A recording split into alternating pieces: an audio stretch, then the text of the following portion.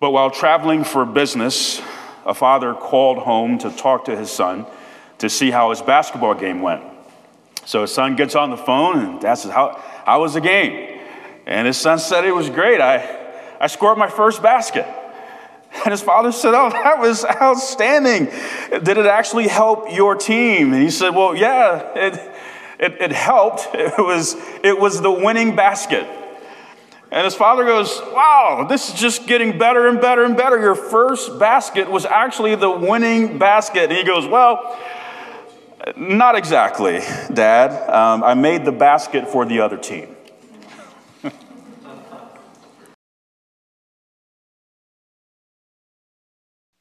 Nay, in all these things, we are not just conquerors,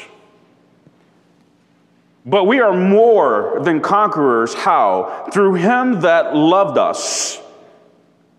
That phrase, we are more than conquerors, it means to vanquish beyond, which means to gain a decisive victory. That's the truth. That is the truth about every born-again believer in Jesus Christ. You are more than a conqueror. This is why I said last week, there are no losers in Christ. There can't be. But the evidence that many believers do not understand the truth about winning is seen in that far too many are not living like they are more than conquerors. They're living like they have been conquered. It's the opposite of the truth. And what we're seeing here in this portion of 1 Peter chapter 3 is how to live like more than a conqueror. How do you live that? How do you actualize that in your life? How does that become something more than just words on a page? How does that become real in your life? We said last week, it starts with you have to die to the flesh and walk in the Spirit. That's where it starts. You got to die to the flesh and walk in the Spirit. So a paradox is a statement that is absurd or self-contradicting. Let me give you an example of a paradox. You ready? Here it is. A Spirit-filled believer living a defeated Christian life. That's a paradox. That's an absurd, self-contradicting statement. It is.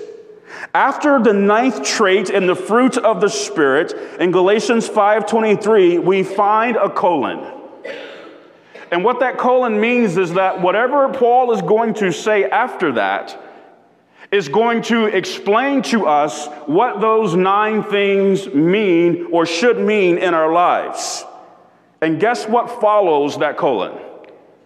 In Galatians 5:23, you ready? Against such there is no law. Now here we go. This is gargantuan. It is impossible to lose when you walk in the Spirit. Against such there is no law. It gives you these 9 traits, the fruit of the Spirit and colon. Now let me tell you what that means. Against such there is no law. In other words, if this is your spiritual reality,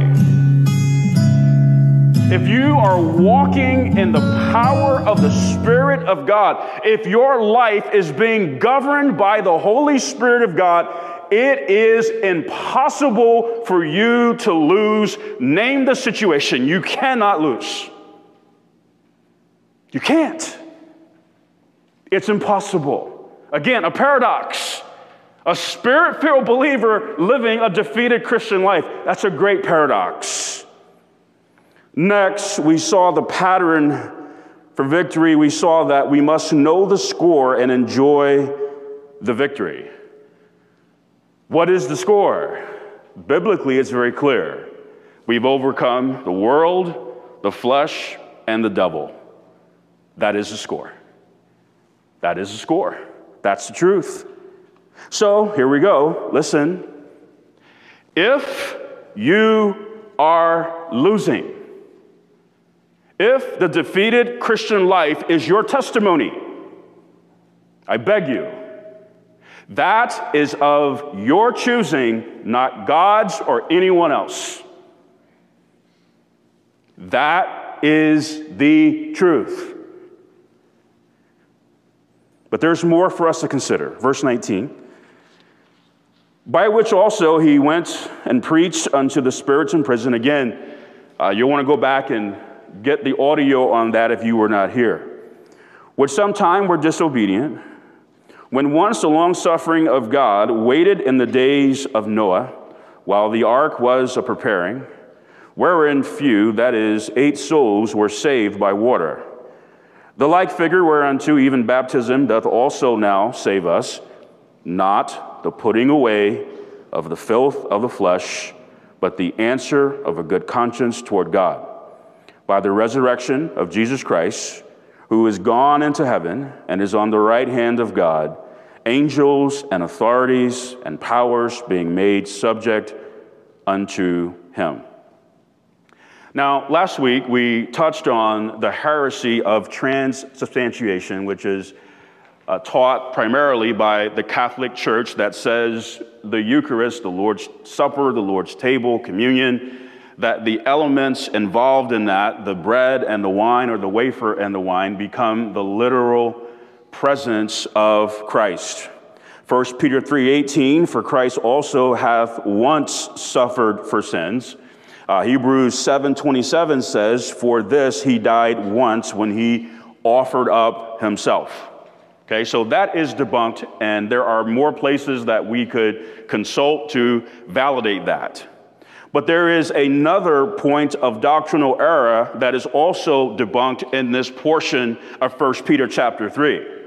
The Church of Christ and the International Church of Christ hold to the doctrine of baptismal regeneration, which says that no one can be regenerated spiritually apart from water baptism. That is the doctrinal erroneous teaching of that movement. And one of their proof texts is found right here in 1 Peter chapter 3 at the end of verse 20. 8 souls were saved by water. That's one of their proof texts. The issue with that position doctrinally is that it is debunked before we ever get out of the book of Genesis. It absolutely is. Consider Genesis chapter 6, verse 8. But Noah found grace in the eyes of the Lord. Remember, you look in here, who's Peter's guy? He's going back to Noah here, right? He's making a comparison. He's linking, right, his point back to Noah. Well, Noah found grace in the eyes of the Lord. Noah found grace. He did not earn it. You see the difference? There is a difference. And please notice, Noah found the grace of God before he ever stepped onto the ark. He found this grace. The word saved in verse 20 is not referring to deliverance from the penalty of sin. It is referring to Noah and his family escaping the wrath of God that was being poured out on the world at that time. It's not talking about salvation from the penalty of sin. Far from it. In case that was not convincing enough, Peter made it crystal clear in verse 21. The like figure whereunto even baptism doth also now save us. Now here we go. We got a parenthesis. So I want to make sure that there's no misinterpretation here of what I'm saying. Not the putting away of the filth of the flesh. So water baptism never saved anyone, nor can it. Peter makes that clear. But the answer of a good conscience toward God by the resurrection of Jesus Christ. Would you notice the like figure? This is a picture that we're getting. Water baptism is an outward picture of a spiritual reality. That's what it is. That's what it means. That's what it represents in the life of the believer in the church age when they are baptized by immersion. That's the story. So when the believer is baptized by immersion, they are doing so because they are saved, not to get saved. You can't miss that. And this is reinforced by the parenthetical, statement in verse 21. Not the putting away of the filth of the flesh. It has no bearing on anyone's salvation. It is the result of it. Remember, Peter was writing to many Jewish people at this time, Jewish believers, who would have been familiar, very familiar, with ritual baptism. And so he had to clarify this. But if Peter was teaching baptismal regeneration, then he was very confused. Because look at what he said in chapter 1 and verse 3 of this book. Blessed be the God and Father of our Lord Jesus Christ, which according to his abundant mercy hath begotten us again unto a lively hope by the resurrection of Jesus Christ from the dead. That phrase, hath begotten us again, listen, was translated in chapter 1 of verse 23 as born again. And how were we begotten? How were we born again? According to his abundant mercy and by the resurrection of Jesus Christ from the dead, not baptism. Just so we're clear doctrinally. Now that we know what Peter was not saying, we do need to give our attention to what he was saying. Because we're going to get more data now, more insight into how we put this thing together when we're talking about victory in our lives. Water baptism for the believer in the church age is an essential act of obedience. And that speaks to what Peter was saying in verse 21. Look at it again. But the answer of a good conscience toward God. Now that should sound familiar to you. And let me just give you a heads up. Whenever something sounds familiar to you because you're sensing that it is repetitive, that is a massive nudging. That is a massive cluing in from the Holy Spirit of God that you must pay attention. That there is something that God really wants you to get. Kind of like when you see the double usage of a name. Martha, Martha. Simon, Simon. In other words, pay very close attention. It's the same principle here. Chapter 2, verse 19, for this is thankworthy, if a man for conscience toward God endure grief, suffering wrongfully. In this very chapter, again, verse 16, chapter 3, having a good conscience, that, whereas they speak evil of you, as of evildoers, they may be ashamed that falsely accuse your good conversation in Christ. Do you think this issue of having a good conscience toward God, you think it's a big deal? Yes.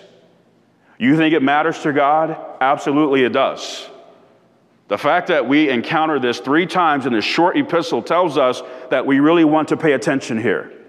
Listen, a good conscience toward God means that we are right with God. It means that we are right before him, we are right with him. Name the scenario, name the situation, name the day, name the location, doesn't matter. We are right before him and we are right with him. So here we go. This is, you ready? I mean, listen, I know you want to win. I know you want to win. I don't think anybody signs up to lose. The reality is we've already won. It's actualizing that. I know you want to win. But here we go. Here's another observation. Regardless of the situation, do what is right. If you want to win, You want to realize the victory that is truly yours in Jesus Christ, regardless of the situation. Do what is right. That's it. If you are living the defeated Christian life, I promise you, this is one of the core reasons as to why. So at this point, we encounter a truth that I am telling you. The Lord would have you and me to get. Like I said last week, it is so hard to watch people struggle. It is so hard to watch people wallow in defeat and the opposite of everything that God has for them. I read somewhere that Jesus Christ did not come just to give us life. But what kind of life? Abundant.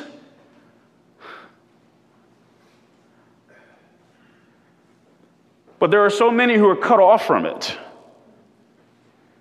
Or subtly, we perceive that it's elusive. Like, man, it's like as soon as you try and get it, it runs off. It's like it teases you, right? No, please, hear this. There is no situation that excuses us from doing right according to God's word. This is what God would have you to know. There is no situation that excuses us from doing right according to God's word. This is one of the reasons why many are losing. Because they come to a situation, they come to a scenario, something happens in or around their life, and they say, okay, based on this circumstance, based on this scenario, I will now excuse myself from God's word. You understand? We've had issues in our country, not just in the last couple of years, with social injustice and all this, that, and the other. And it is, for me, it's humorous. Because during some of those tumultuous events, I would have white believers reach out to me, and they really wanted to hear what I thought. Well, Kenny, we want to hear from you because we're not sure how to think about this. We want to make sure we don't misstep and offend anybody. Let me tell you subtly what that meant. Subtly, what that means, and this is what some do, well, because I'm a black man, I get to now excuse myself from the Word of God and tell you what I think. Forget about it. No. There is never a scenario, a circumstance, a situation where I am excused from the Word of God to think, speak, and act on my own. It doesn't matter what I think. The only thing that matters is what He has said. So whatever He has said is what I think. Amen. Again, Peter used Noah's ark in this pattern for victory that we are seeing. Would you consider Genesis 6, verse 9? These are the generations of Noah. Noah was a just man and perfect in his generations, and Noah walked with God. Noah was a righteous man. The root of that word righteous is right. Noah did what was right despite being surrounded by many who were not doing what was right. Noah did not excuse himself from doing what was right because of the situation. Neither did Joseph. Neither did Shadrach, Meshach, and Abednego. Neither did Daniel. All of those men found themselves in situations where it would have been more than convenient. It would have been easy for them to justify, to excuse themselves from doing what was right. But they didn't. They did not. Their circumstances were hard, but they did what was right. Listen. About 93 to 94% of the people who call Life Fellowship home are married. They're couples. Praise the Lord. That's great. I think that's wonderful. But there are marriages in this class who are suffering. You know why? Because we have husbands who are waiting for their wives to submit to them before they will love them like Christ loved the church. And we have wives who are waiting for their husbands to love them like Christ loved the church before they will submit to their husbands.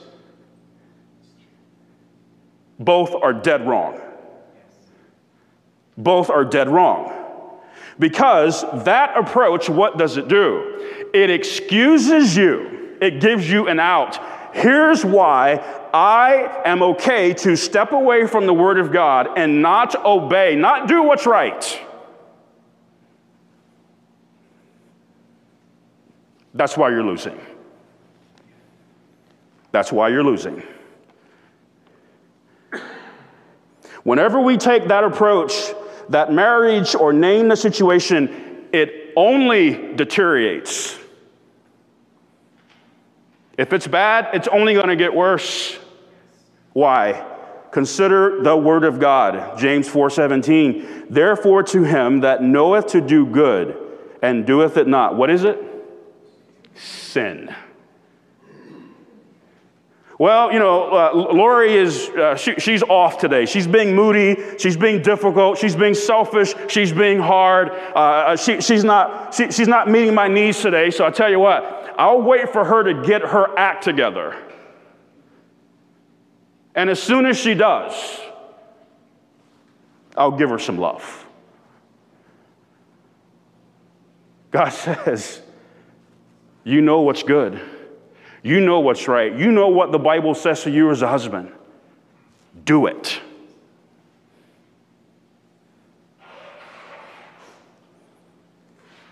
Please, boy, hang with me. Because I want to share something with you that we all must accept. And from what I'm seeing and from what I've seen, this gets harder to accept as we get older. But please, dial in. Listen. The only thing that we truly have control over is our personal obedience or disobedience. That is the only thing that we truly have control over. That's it. The only thing that I can truly control in this life, in relationships with people, is my personal obedience or disobedience. That is it. One of the ways that believers routinely give place to the devil in their life is through obsessing over someone's disobedience. Where they are locked in, razor focused, just obsessed. Well, look, they aren't doing, look, over here. Oh, yep, they're wrong here. Yep, they're off here. Oh, look at that over there. They're really missing the boat there. Preoccupied. The problem with that is you have no control over that. You can't make people do anything. You can't make someone obey. You can't make them disobey. You can't. And obsessing over the disobedience of others, listen, always leads to disobedience in our lives. It does. Why? Because you're more focused on what someone else is not doing than you are what you know you should be doing. So as a husband, my focus is never to be locked in on everything the Bible says to Lori as a wife, where I'm just fixated on that. No, I've got plenty to be preoccupied with as a husband. I know what the Word of God clearly says to me.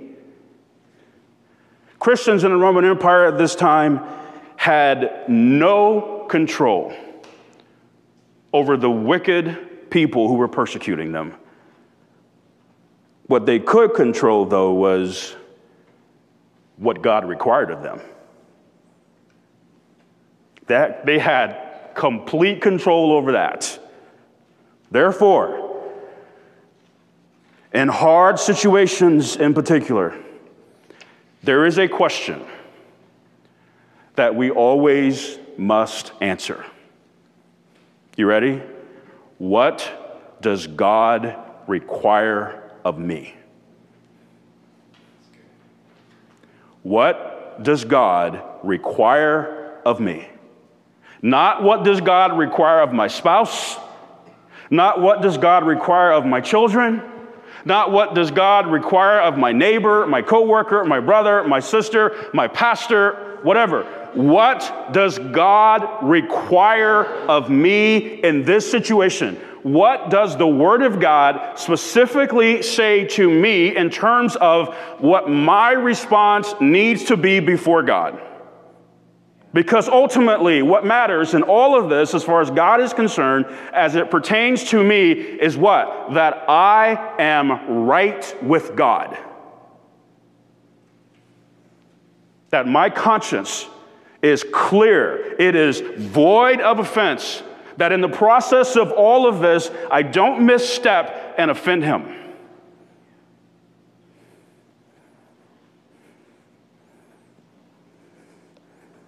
And when you do what God requires of you,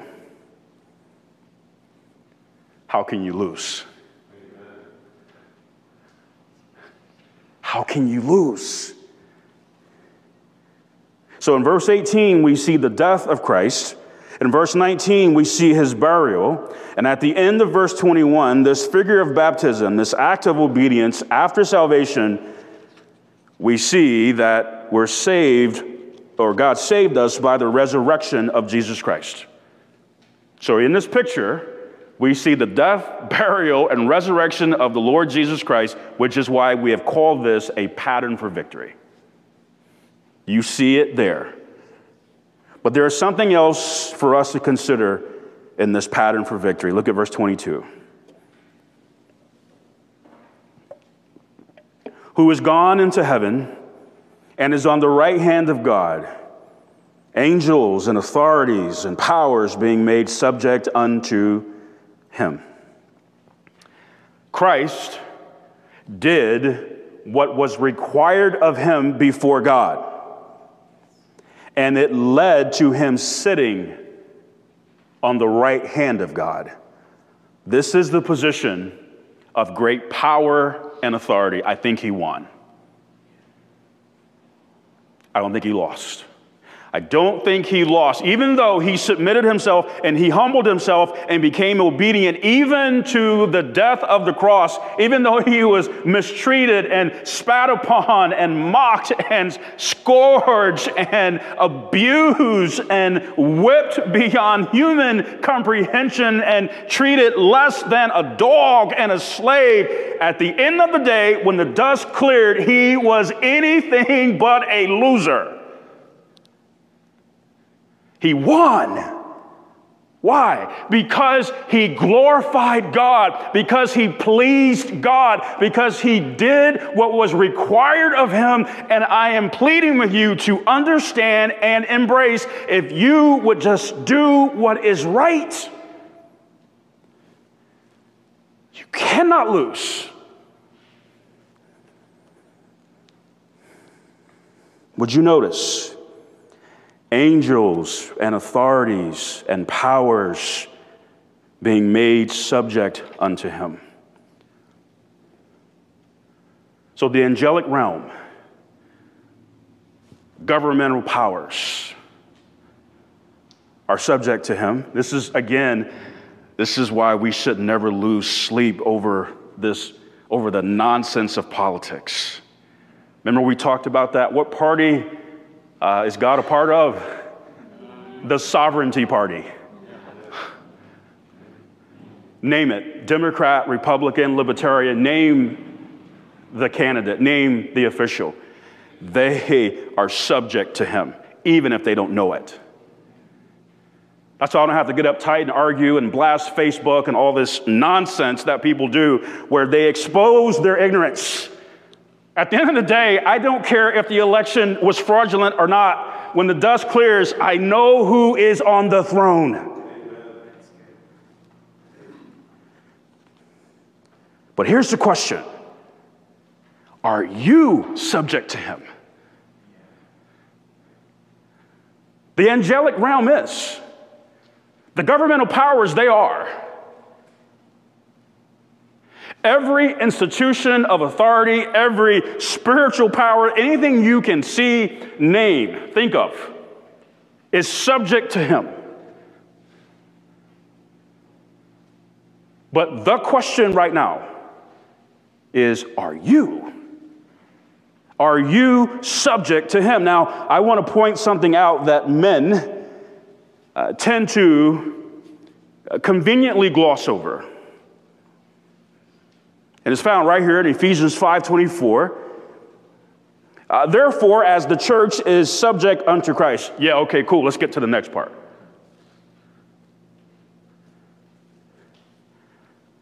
So let the wives be to their own husbands in everything.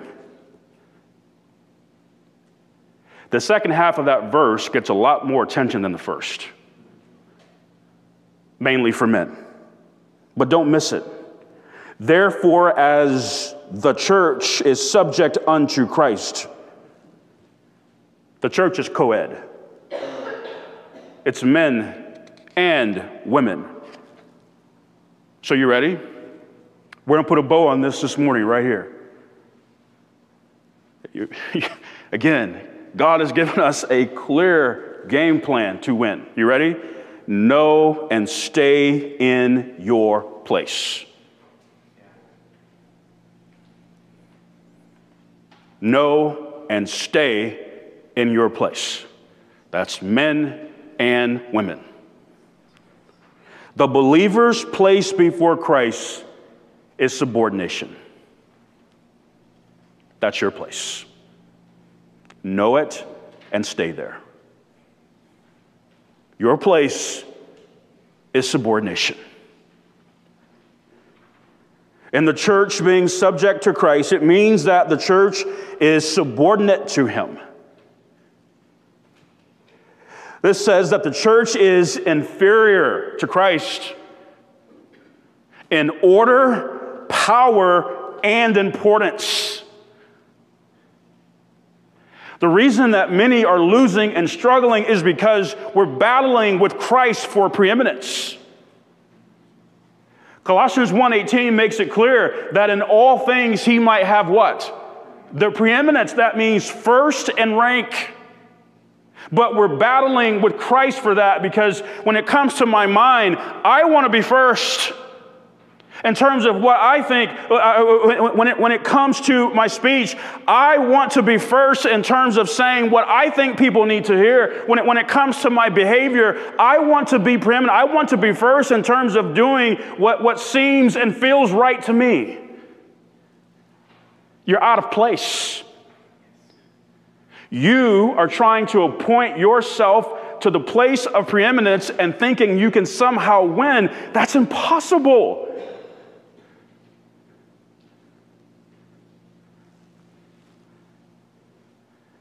If you own a business or you manage employees in the workplace, I doubt that you have a tolerance for insubordination. I doubt it. If you owned a business and you had an employee that came to work whenever they felt like it, and when they were there, they worked sometimes, and a lot of times they didn't. They took 3-hour lunches. I got a feeling that's going to come to an end. I got a feeling you're going to tell him thanks, but no thanks. Maybe there was another company that will tolerate this, but this isn't the place. Please, the ultimate cause of a defeated Christian life, you ready, is insubordination to Christ. That's the ultimate cause. That's it. I will not be subject to what you say.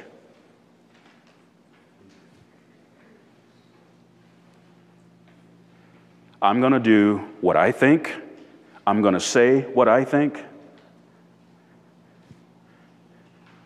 And then, when it all falls apart, I'm going to blame you and anybody that I can for the reason as to why I'm failing. No, the truth is, we're failing, we're losing. Because insubordination, listen to me. Here's what Christ wants you to know, and I'm almost done.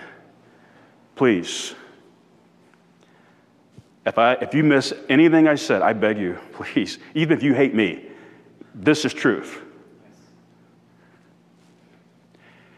The Lord Jesus Christ will not tolerate insubordination from anyone. Amen. It's intolerable. Especially if you belong to him, if you belong to him and you're going to thumb your nose at his word and do you as they say, he will personally see to it that the path to victory in your life is blocked. And he will assist you in your misery by intensifying it. Read Haggai chapter 1. You'll see exactly what I'm saying. Brothers and sisters, I love you. My heart for you. Are you kidding me? But this is what it is. And we can't expect to win when we step away from it. The price is too steep. Father, in Jesus' name, I know how imperfect I am. But God, would you please take the truth and the principles from your word and let these things land in our hearts and in our minds. God, you want us to win. And you've shown us a clear pattern to do so. God, I pray for your people. I pray for myself that we would take heed to these things. In Jesus' name, amen.